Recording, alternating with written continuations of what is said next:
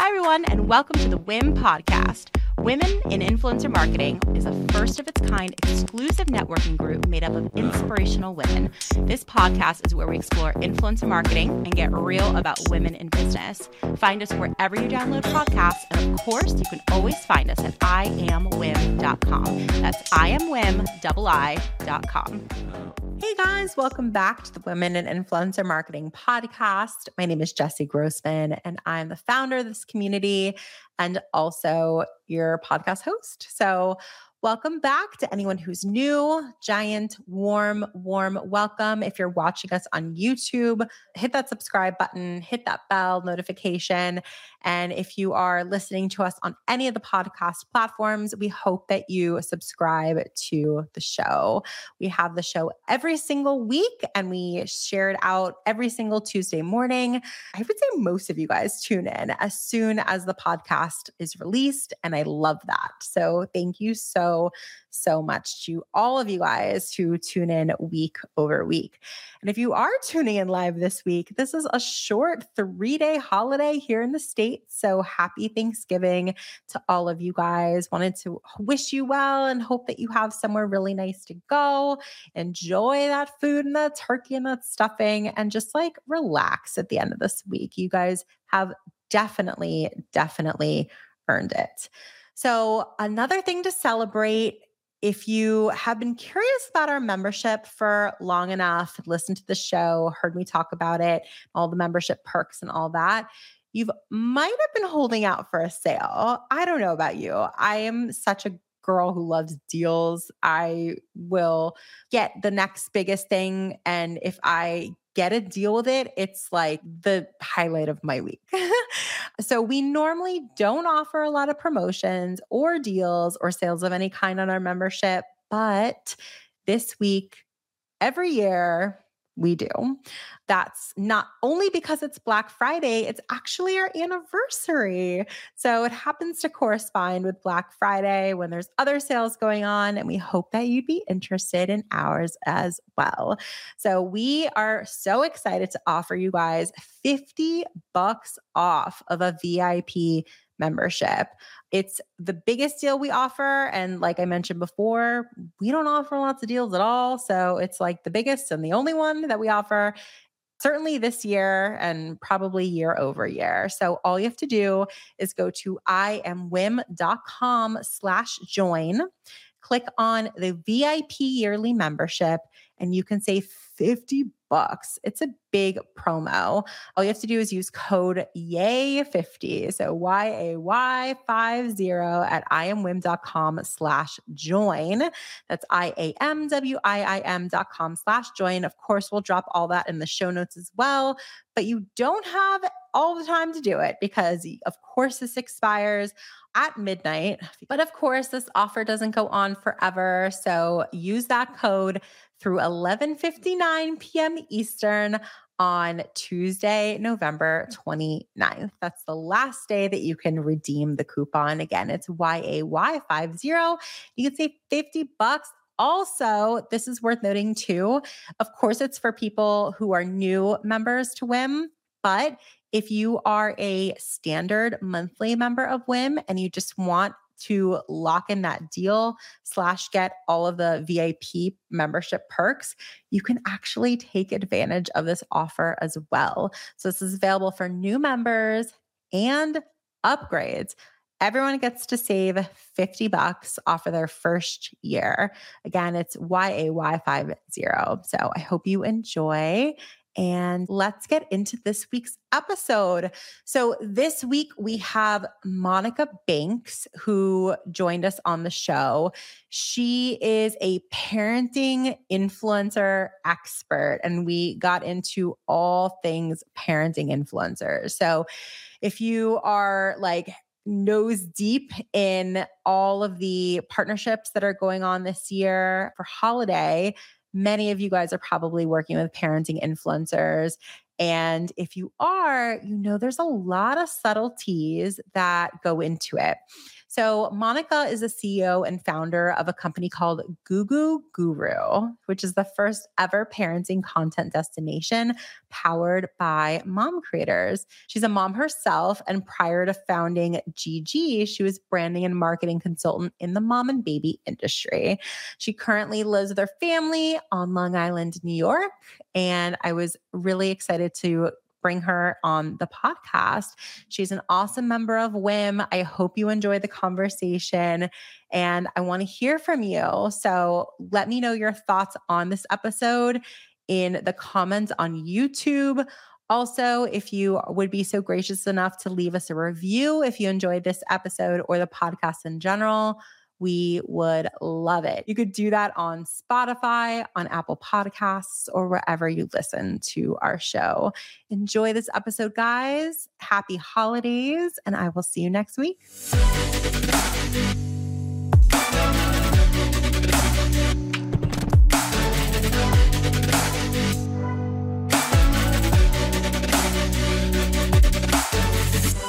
Hello, I'm so happy to have you on the show today, Monica. I've been looking forward to chatting with you. Not everyone knows sort of a little bit about my background in influencer, and I used to represent all these parenting influencers.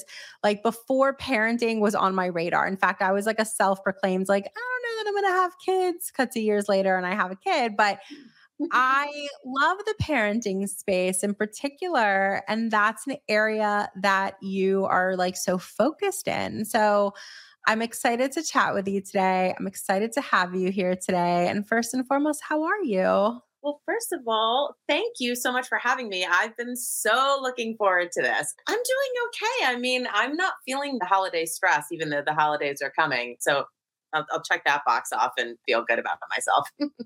How about you? I'm good. I'm glad that you're not feeling stressed because I hear a lot of people are stressed this time of year. Just there's so much going on in terms of business and also even to personal stuff. I'm really genuinely excited to chat with you and learn more about your world and how you even got started in the first place. But I think that it would be really cool to just start by learning more about you personally and let's take us back to even your upbringing. Tell us where you're from and tell us a little bit more about Monica as a kid. Okay. Oh my gosh. So where I am from originally, actually, I kind of call myself bi-coastal because I grew up in Connecticut just kind of through elementary school. And then my family moved to California, where I lived through college. So that's kind of, where I'm from. And I, thanks to things like Facebook, I keep in touch with both sides of the coast, friends with both sides of the coast. And yeah, Monica as a kid, I mean, it's funny. I just was looking through my old report cards and they're all the same. They all say Monica has problems settling down.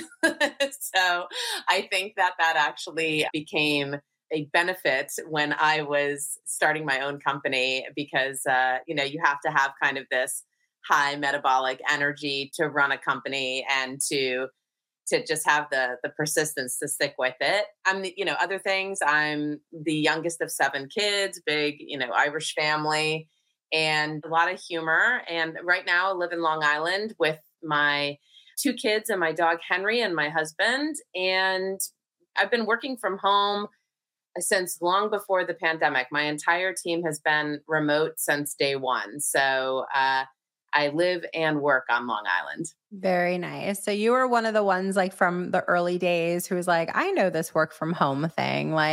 Everyone else was a little startled by it. But it's cool to see. So if you could give people advice, maybe who are still getting used to it, what would you say has really helped you over the years with the work from home thing? I mean, I think that it's really much harder than people think. And the key to solving that is boundaries. Everything just kind of flows together. I personally started working from home and started my company so that I could, have the best of both worlds and be at home with my kids and, be available for those field trips and everything like that while still earning an income. But sometimes the opposite can happen if you're not careful. And definitely in the earlier years, I wasn't wise to putting in boundaries. And so oftentimes I'd be just checking emails at 7 o'clock at night when I put the kids to bed, and just, it was just constant, almost like a, chaos baseline. And then I started realizing, okay, I have to put in, this time is the cutoff time. This is the threshold when I need to stop working and I need to start being present for my family. And also kind of mapping out your ideal day. I know when I am most productive is in the early morning. So I tend to really just pump a lot of work out prior to the kids waking up and the day starting. And then right after I get that initial kind of wave of work done and the kids are at school, walk the dog, I work out, I kind of get ready for the day. And then, the rest of the day is for productivity up until I stop working, but not the tasks that require that kind of high energy, creativity. Those are the things I do in the morning. So I think if you know what kind of person you are, as far as, when you're most productive and what you want your day to look like. I know when my kids get home from school, I want to be available for them to make a snack and everything like that. So I tell my team, like, look, 3:30, I'm done. Okay, I'm done until the next day. Obviously, that doesn't necessarily work if you're, working for someone, but you can still put in boundaries according to your work schedule if you're not running your own business like I am. Wait, I want to talk about that for a second, because I know that there are some people listening that you were talking, they're listening, and the second you said 3:30 is to the end of a workday, people went, "What?" Is that a regular thing for you? How are you able to achieve a 3:30 end of workday? I mean, I make exceptions if, like, I'm speaking with a brand who speak with me is at 4 o'clock. I mean, there's certainly exceptions, but by and large, I write down every day the 3 tasks that I need to achieve that day that are going to take my business the biggest step forward. And then also that will give me a sense of productivity if I complete them. So 3 seems to be kind of the magic number. I try to get those 3 things done as soon as I wake up in the morning. I mean, I wake up anytime between 5 and 6 in the morning, and my kids wake up around 8. So I can get a lot of work done in those early hours. It might not work for everyone, that kind of schedule, because some people sleep later, some people aren't as productive in the morning. Maybe their productivity time is noon, or, more in the afternoon after they've worked out or whatever. Yeah, I mean, it's certainly achievable because I get so much done in the morning when it's just, me, my coffee, and, 2 or 3 hours of totally uninterrupted time, with the exception of my husband popping in and asking me questions about the day. There's always going to be that moment. They're like, "Oh, hey, can I ask a question? Can I this? Can I that?" It's like, I'm trying to focus. Yeah. No, I appreciate that though. I also think it's helpful to see, like, okay, so you're ending the day at 3:30, but you're starting the day sometimes at 5. What time do you go to sleep if you're like starting the day at 5 a.m.? I'm in bed by like 9:30, but I wouldn't say that I actually like hit the sack until 10:30. Like, I don't fall asleep. I usually, watch a little TV or whatever. Ideally I get 8 hours of sleep, but sometimes my body clock just wakes me up at 5 a.m., even if I went to bed at 10. And so I don't really fight it at that point because there's no use. But ideally, I feel happy when I get 8 hours of sleep in. Even if I don't, usually 7 hours is pretty darn good. No, it's so good. So, I mean, it's not like you're like a zombie getting like 3 hours of sleep, workaholic, like to make this work. Like, this sounds very realistic for those people who are interested in trying it. But I can appreciate what you're saying. You're like, well, from the hours of like 5 till whenever kids get up, like it's uninterrupted time, like focused time. And I think that that's something that not enough people talk about, or like really like aspire to. Like, a lot of us are just like in the hamster wheel and responding to every fire that needs to be put out. And I Yeah. think that it's really helpful to be mindful of productivity and the amount of focus that you put into your working hours, and knowing that, like, if you could just optimize that more and more and more and more, it should ultimately be about like less hours and more about impact, Mhm. right? I mean, that's awesome. So that's cool. I also want to sort of dig into just like the work that you do specifically. So, first and foremost, just tell us a little bit more about your company to give context to those listeners who may not know yet. Okay. So, prior to me kind of starting my own business, my background is in marketing and it's also in branding. I worked for a large branding agency in New York City. And I was working on all sorts of global brands, but I actually was overseeing the P&G Pampers business. And I was also overseeing the Abbott Similac business in that position. So I was already kind of introduced to parenting brands and that category of products prior to becoming a mom myself. But when I became pregnant, I was just faced with the reality of I don't want to be doing this anymore, commuting into the city every day. It works for some people, certainly, but I just wanted to figure out how I could, again, have best of both worlds. So I decided to start my own marketing consulting practice when my son was born. And total 1000% coincidence. A friend of mine who's a web developer got in touch with me and she's like, I really need help. I need marketing help for one of my clients.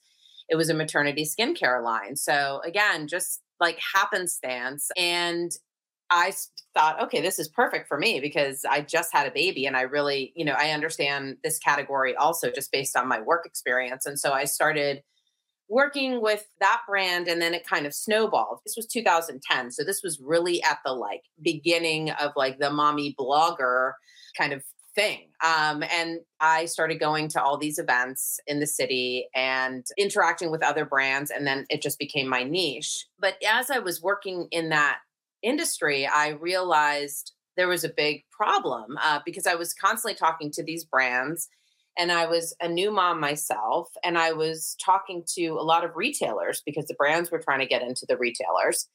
And I noticed what I call a trifecta of problems. One is that parents are extremely overwhelmed with the amount of products out there and they ask for advice and they get like too much advice and it's very, confusing.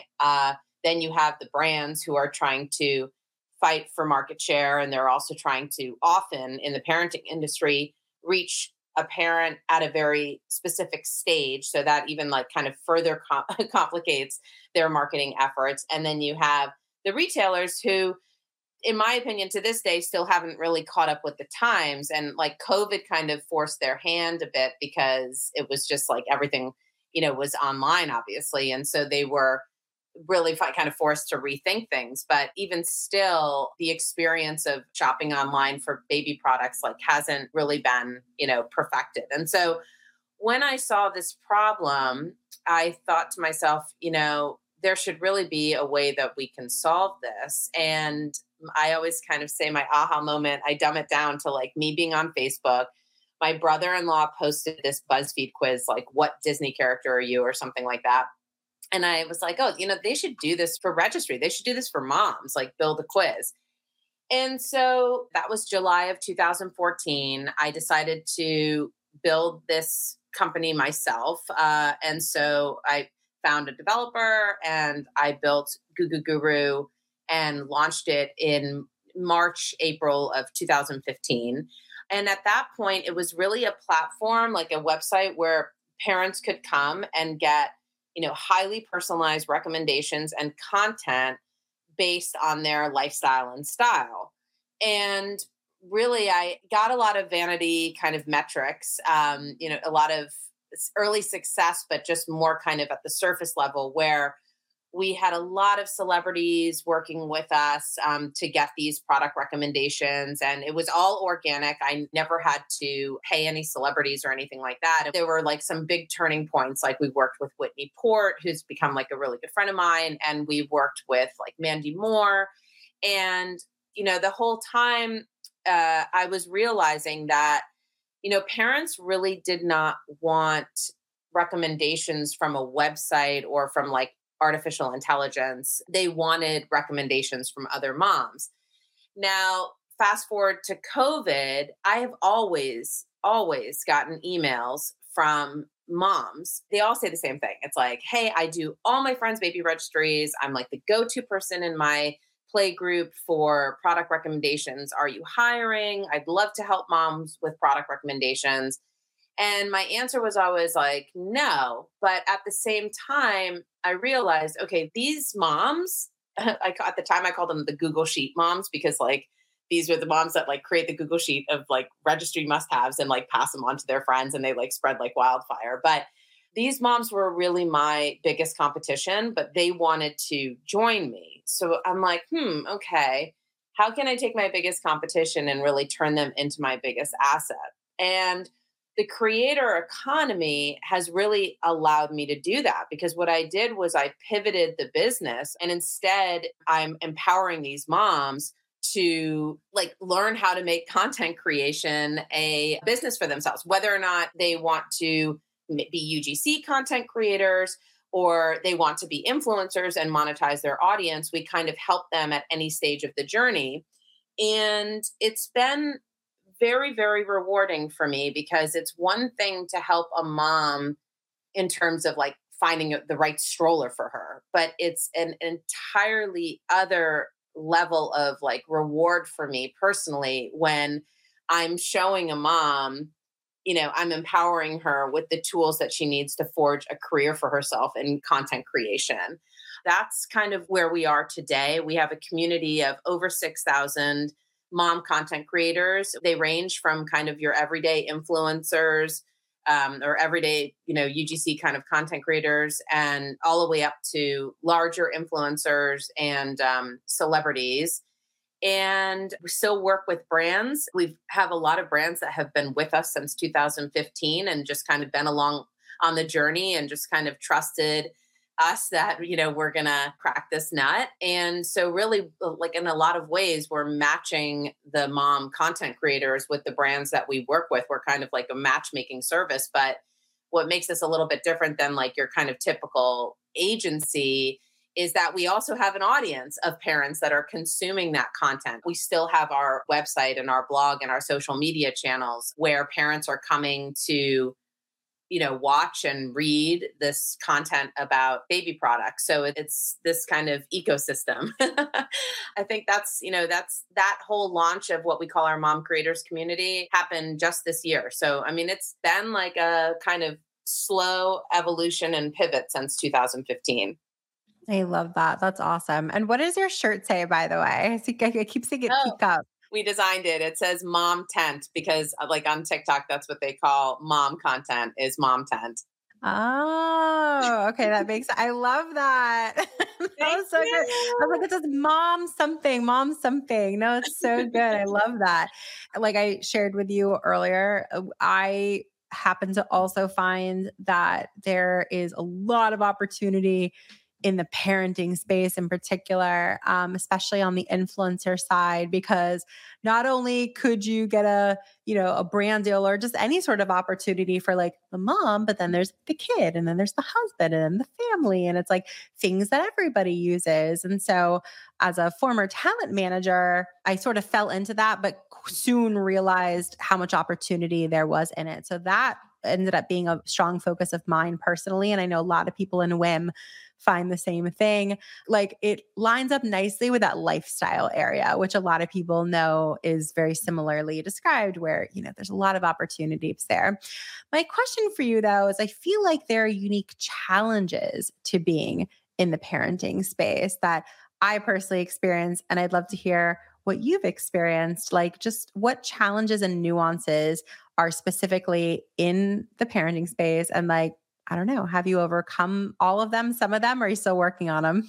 In the parenting space, I would say like one of the biggest challenges is just that, as far as like just the brands that I'm working with, you have like the major legacy players, like the Gracos of the world. And then you have a lot of these kind of small mom entrepreneur, businesses. And then maybe this is true with all industries, but I do feel like there's a varying level of knowledge as far as how influencer marketing works, how content works, why content is so crucial for your business success.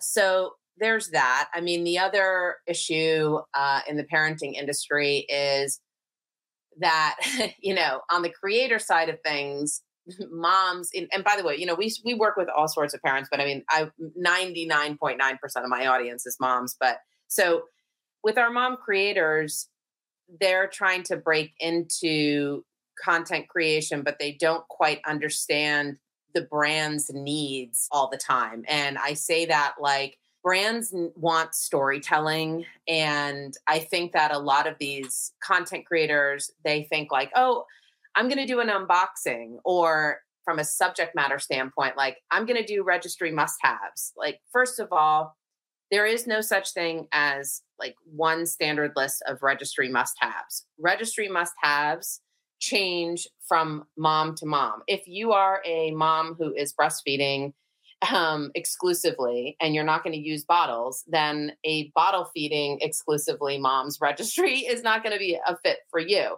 And so I think that there's kind of this, I don't know what the right word is, but this mistake that especially new mom influencers and new mom creators just kind of entering this space, that they're like, oh, this is going to be a great topic for me to create content about. And it's really not. And it's the same with like unboxings. I did a TikTok about this yesterday.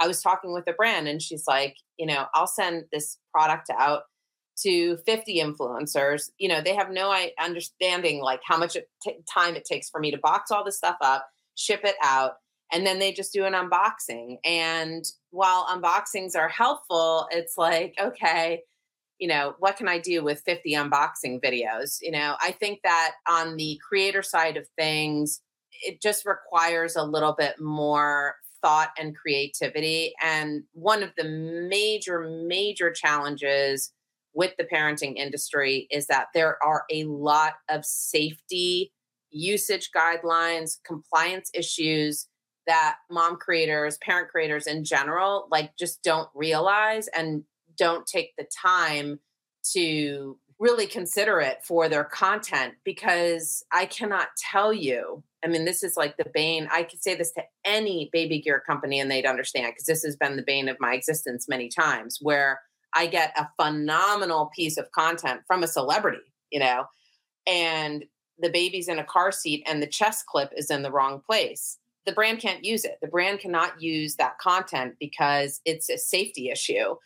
And so those kind of like content nuances are a big, challenge in the industry. I think another challenge in the industry is that brands need to target moms at certain stages. So it makes things really kind of extra complicated for them as far as targeting, because you can go on Facebook and you could target a mom at this age and, lives in this part of the country or whatever. Like there's general targeting on Facebook ads, let's say, but it becomes more difficult the more kind of granular you're trying to target, like a mom who is, considering cloth diapers, but is scared about it, like those kind of things. And that's the kind of information that we collect about our mom creators, so that we really understand like not only what kind of products are a great fit for them, but what kind of brands they'd be a good match for. There are some challenges that are just like not unique to the industry, but certainly, the challenge of the safety, the like kind of hyper targeting, and also just the unique storytelling aspect, especially with these products. There's so much like education involved with some of them. It's like the brand wants you to say all these talking points, right? But you don't want it to seem staged in like an ad. At the same time, if you don't kind of hit some of those points, then the content is lackluster and really doesn't tell the story that the brand wants. So those are pretty much the unique challenges that we face. And that's a lot of challenges, I mean, it's a challenging space to be in, but like an area with so much opportunity and so much promise and money flowing in and out, like, of course it's going to innately have challenges, right? So I think it's great to have like an organization like yours and a community like yours to help, like, to have a whole community of people who can help navigate those things together. But I also am cognizant of like being a parent myself now. Parenting is a very unique thing, right? Like everybody sort of approaches how they parent their kid differently. So, for example, some people just generally think that it's go to the 10th degree, like really, really bad to even have your kids on social media. Like, Mhm. let's go there. Like some people are like, you're profiting off of your children. They don't have a say or a choice. I mean, people are probably most opinionated when it comes to parenting in general. And so, to those really like personal choices and the mindset of how to navigate those really challenging comments on, videos or content and stuff like that.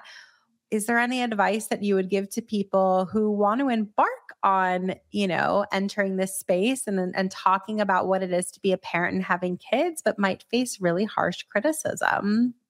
Yeah, it's funny. I don't remember the TikToker's name, but I just saw this woman the other day talk about content babies. And she said content babies are, when mom influencers just have babies so they can make more content and profit more.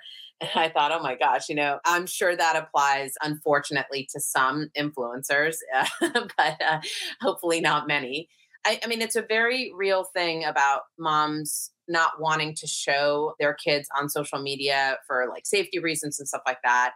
And I've talked to brands about this. I'm seeing it. It really isn't even a matter of other people's opinions, whether or not they're profiting off their kids. It's just like safety, privacy, that kind of thing. And who knows, they might be swayed by those comments about, that coming from people who are profiting. I mean, I think that it's a personal decision. Social media is just, it can be such a wonderful thing, but it can be such an ugly thing. And no matter what you do and how careful you are, there's always the possibility that somebody's going to criticize you for something, right? So I think that it's kind of a no-win situation if you want to put your kids on social, whether you're trying to profit from them or not.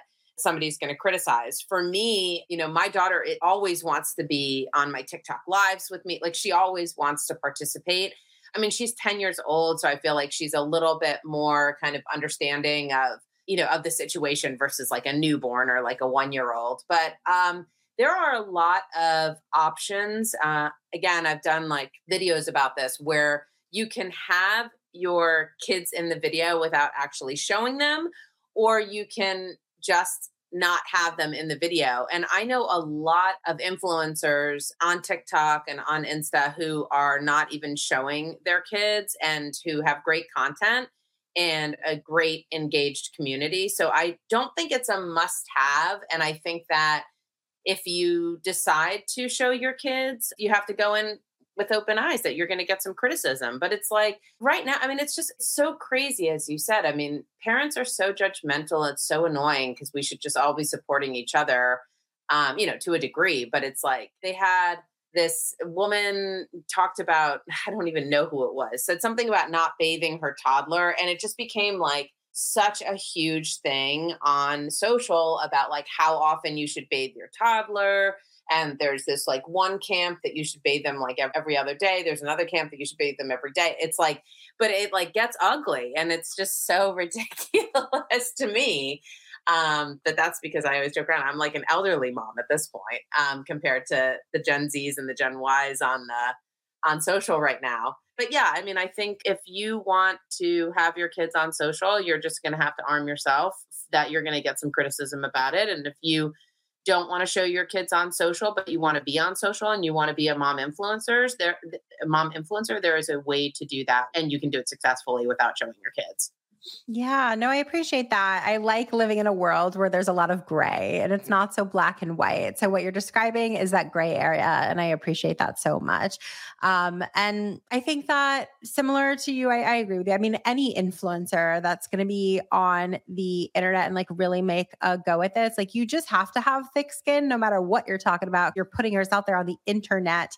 And it's like people feel like it's free reign to just criticize anything and everything. I mean, I was just like scrolling on like the Reddit channel, I guess. Yeah, yeah, I'm not like on Reddit as much, but it's like influencer snark is the thread on there. And like, I was just like, oh, I wonder if there are like interesting stories that we could perhaps like cover even on this podcast. And like, oh my God, it's crazy. I mean, because influencers the new celebrity, and forever and a Mhm. day, you feel like you can criticize celebrities like they're almost not human in the way that people just don't necessarily have empathy. I would like to think that parenting influencers, like people are inclined to have more empathy towards them. They're literally just like, parents of children, and that you would like to think that they feel more approachable or like relatable, that you can have empathy towards them. But it's like a whole other level of criticism that they get because people so fundamentally believe what they believe when it comes to how to parent children. So I personally appreciate the parenting influencers that sort of like provide their like off color, perspective that is a little bit different. I think that most influencers who happen to be the most successful, they just swim in their own lane anyway. And that's actually another question that I have for you too. Cause when I think of like a lot of parenting influencers, I do think that like there are a lot of them that are very similar. Mhm. It's like, oh, right, like she's the mom from the Midwest who like has her picket fence and this and that. Like, is there a type of influencer that you've seen be more successful? Is there a way that you could sort of like describe what that influencer looks like? Or is it just like there's more to it than that? It's funny. I was talking about media kits that I see because I'll see like, and I don't mean to sound rude, but I'll see these media kits from mom influencers and they all say the same thing. Like, I write about family, fun, and food, and sometimes fitness, or whatever. And it's like, okay, we got to differentiate ourselves here because I see, family, fun, and food, on pretty much like every single media kit, even the handles, it's like, Mama loves Starbucks. Like there's so many different, like, I hope there's no influencer named Mama loves Starbucks, but I just made that up. But, and if there is, I'm sorry, but it's just, very similar type of approach to how they promote themselves. And so I don't think that those mom creators or those influencers are really going to win at the game because having an edge and having a kind of point of differentiation is going to be really, really important.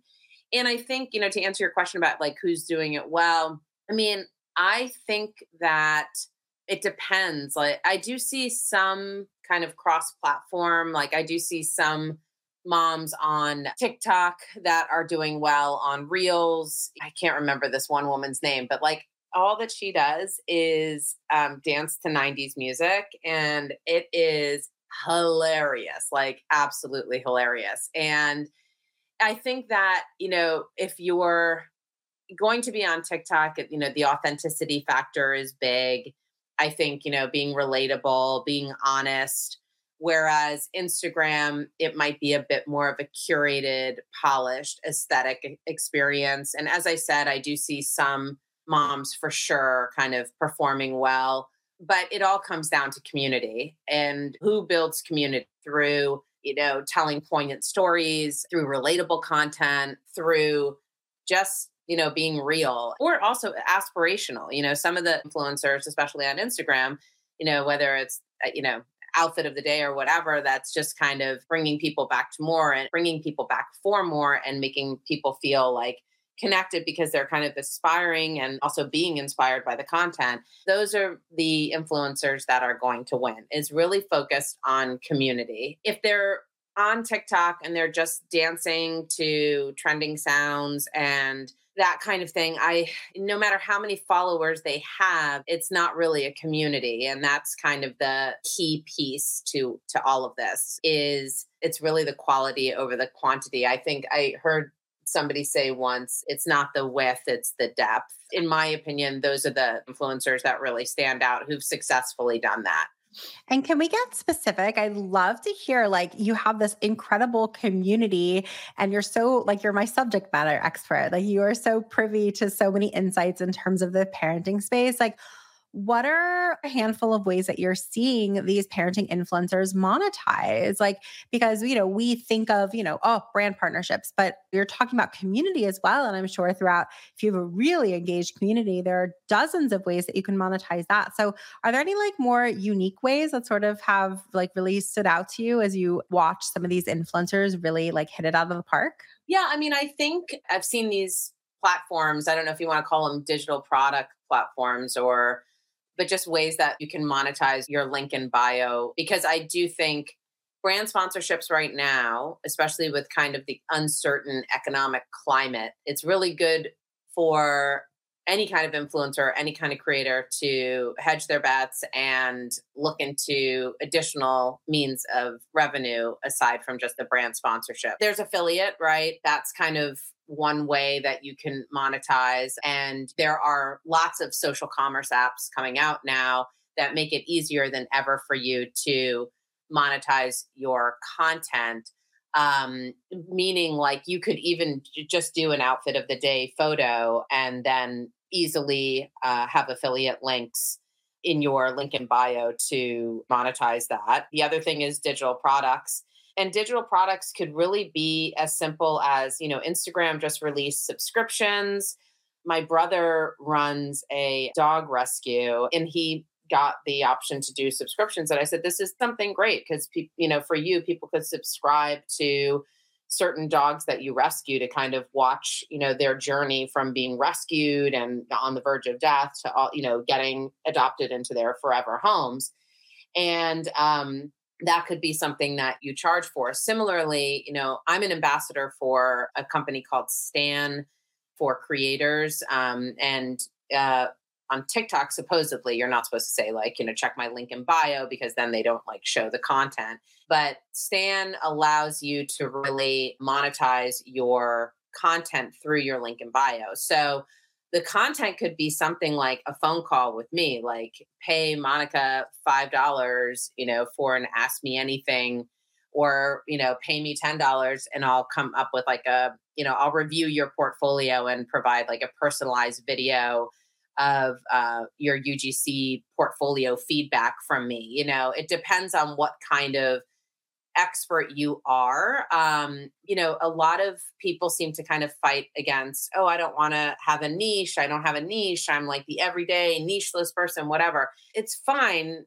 But if you really, really want to monetize, you need to have, some sort of expertise or some sort of niche that you can dial into, or else it makes it really difficult to monetize outside of just standard UGC relationships or sponsored posts. And those categories are becoming so inundated right now that I just don't know what's going to happen because the saturation of like UGC creators, it's like getting very, very saturated. So you need to, again, like build community. And in order to even build community, you have to have some sort of niche, even if it's like humor. I mean, I prefer being more specific, but I was talking to an influencer the other day and she makes some of the funniest content. I laugh so hard at her content. And I said to her, like, you could even do something like have people pay you to do almost like a cameo type of thing where you like send a cheer up to another mom who might be going through, like, she's very funny, but she also went through postpartum depression. So she talks about that a lot. So like, I was saying like what you could do like really funny digital greeting cards and you don't even have to charge a lot for them and they start to add up. So I think that, those are the different types of ways that you can monetize outside of just your standard sponsored posts. And I definitely think it's very, very important that if you want to make a career out of being a content creator, that you look into those things. Everybody has a special gift. Everybody has a special gift, and whether you know it or not. And if you know what your special gift is, like I can help, people lose weight, or I can help, whatever it might be, because you did it yourself. You can offer the transformation that you went through to somebody else. Or if you're stuck, like, I don't know what my special gift is, ask friends, like, hey, what would you come to me for advice for? Or like, what kind of things do you enjoy? Like even asking your audience, like, what kind of content do you enjoy from me? And kind of leaning into that. Then you can monetize your community a bit more because, if you're a keto, expert, you can do your favorite keto cookbook download, digital PDF, whatever, and charge a couple bucks for it. But as I said, that starts to add up really, really quickly if you've got 10,000 followers on TikTok and they're good quality followers, and not just a bunch of people who saw you do a dance to a trending sound and and decided to follow along, because they're likely going to leave you if you're not bringing them quality content after that. Totally.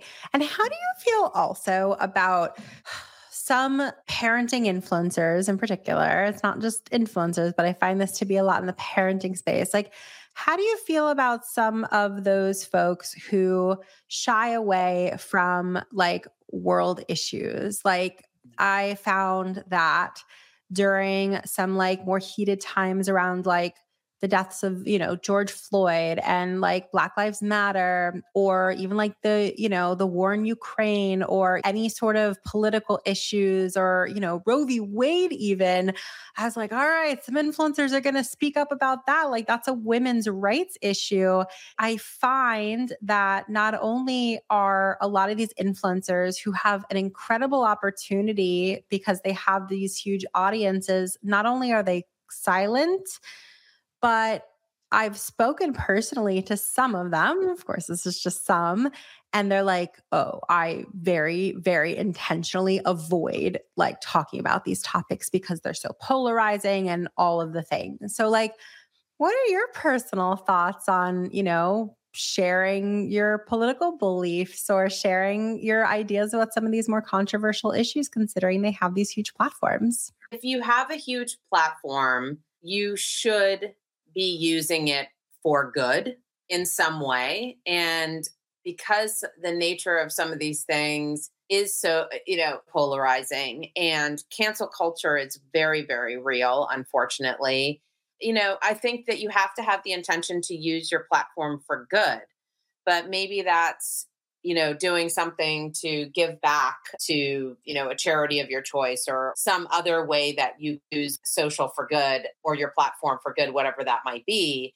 But you're not really talking about, certain topics on a day-to-day basis. I think on the flip side, some people kind of bring up these polarizing topics to get more engagement, and they don't really necessarily know what they're talking about. And so it can kind of work against you, because everybody has such a heated opinion about so many of these things. So what about on the brand side? I'm curious what conversations you're sort of privy to, right? I shared, I've spoken to influencers and they're being candid with me, and they're like, real talk, girl. I don't talk about those things because I feel it's almost dangerous to do so. Are you privy to any conversations on the brand side where brands are oh, we're avoiding anybody who's talking about these polarizing topics? I'm sort of curious, what the brand side of this all is. Yeah. It's funny that you say that. I signed up for Ellevest, this is not a parenting brand, but it's an investment, kind of educational resource for women, teaching you how to invest. And it really blew my mind. This was back in, I guess it was 2016, I'm assuming, when Trump was in office. And I got this email from Ellevest, and they just went off. And it was from the founder. It was like, hi, I'm the founder of Ellevest. I hate Donald Trump or whatever. And I was just like, wow, good for her.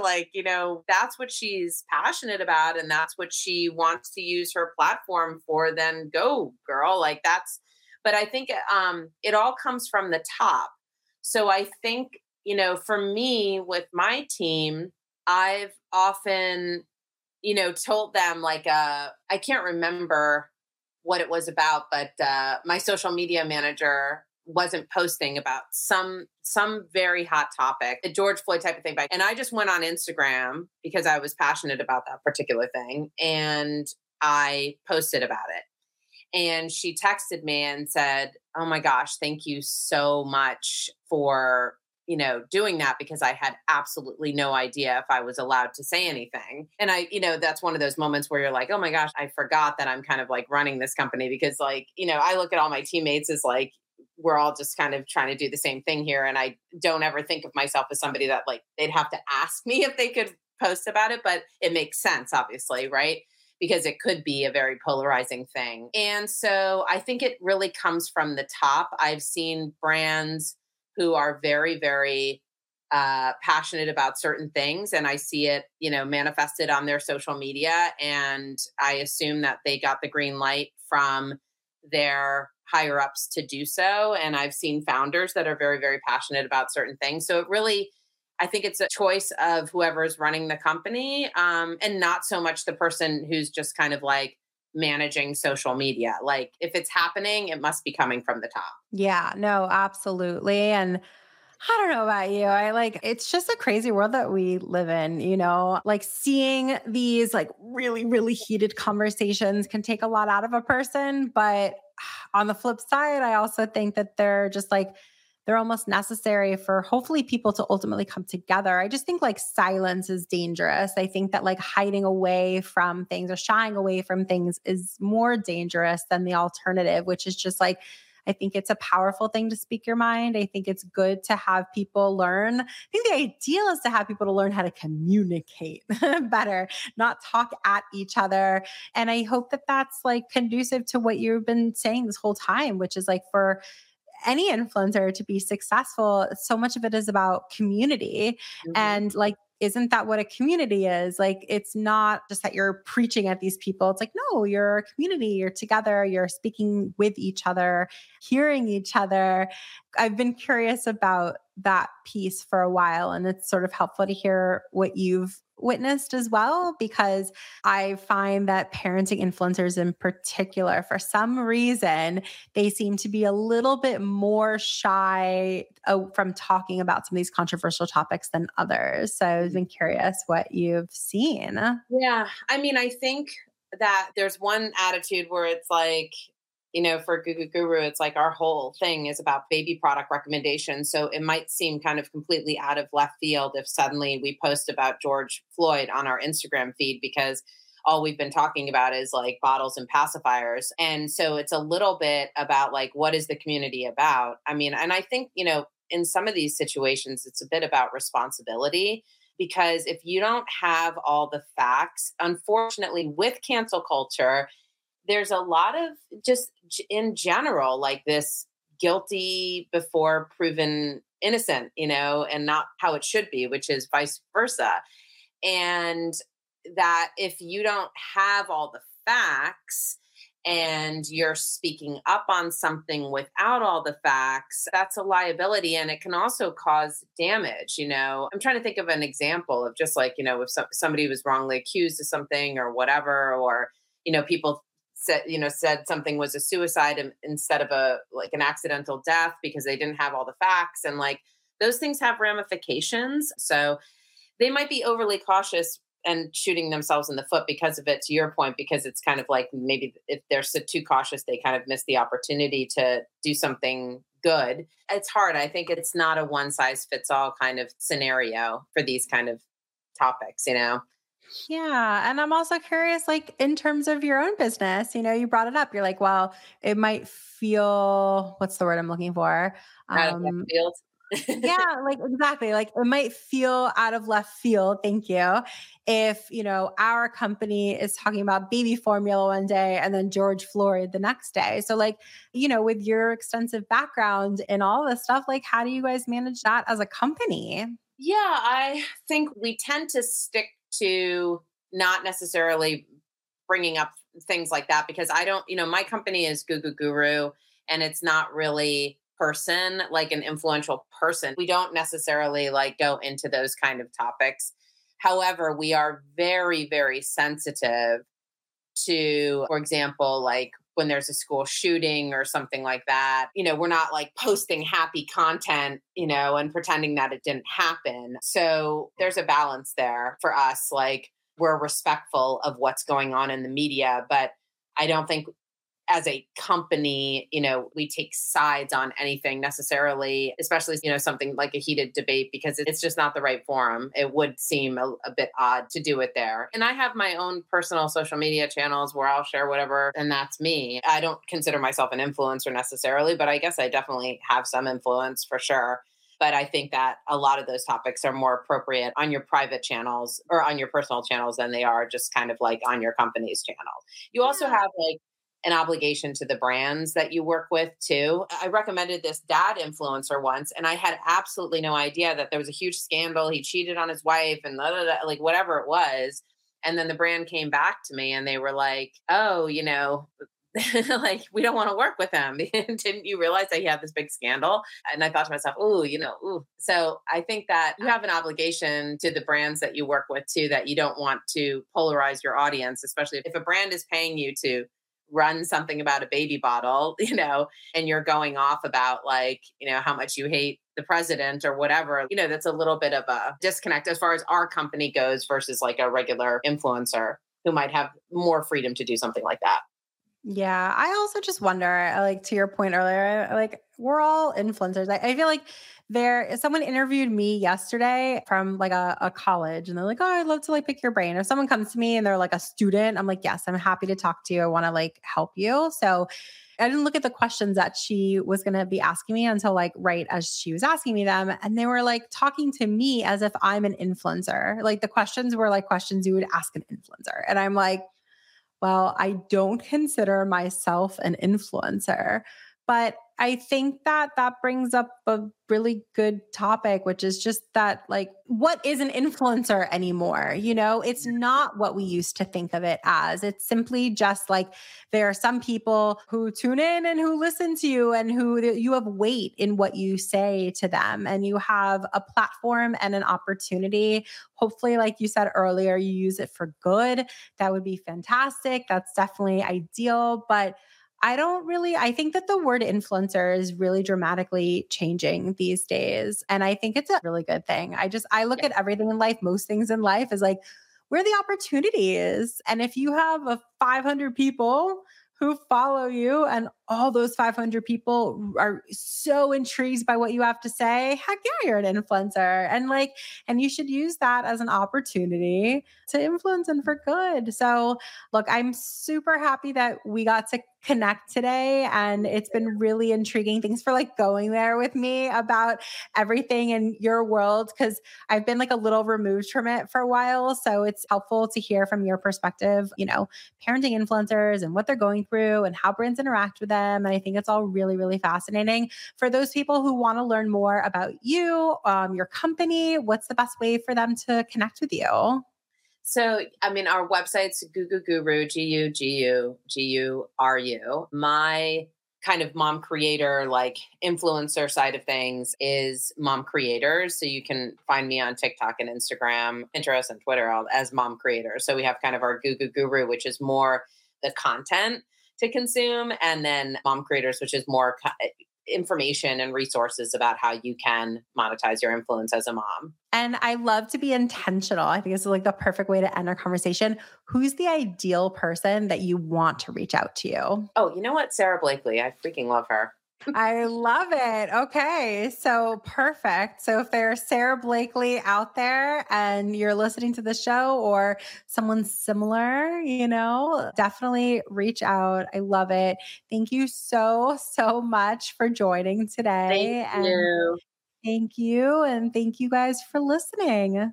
If you enjoyed this episode, we gotta have you back. Check out our website for more ways to get involved, including all the information you need about joining our collective. You can check out all the information at iamwim.com. Leave us a review, a rating, but the most important thing that we can ask you to do is to share this podcast. Thanks for listening.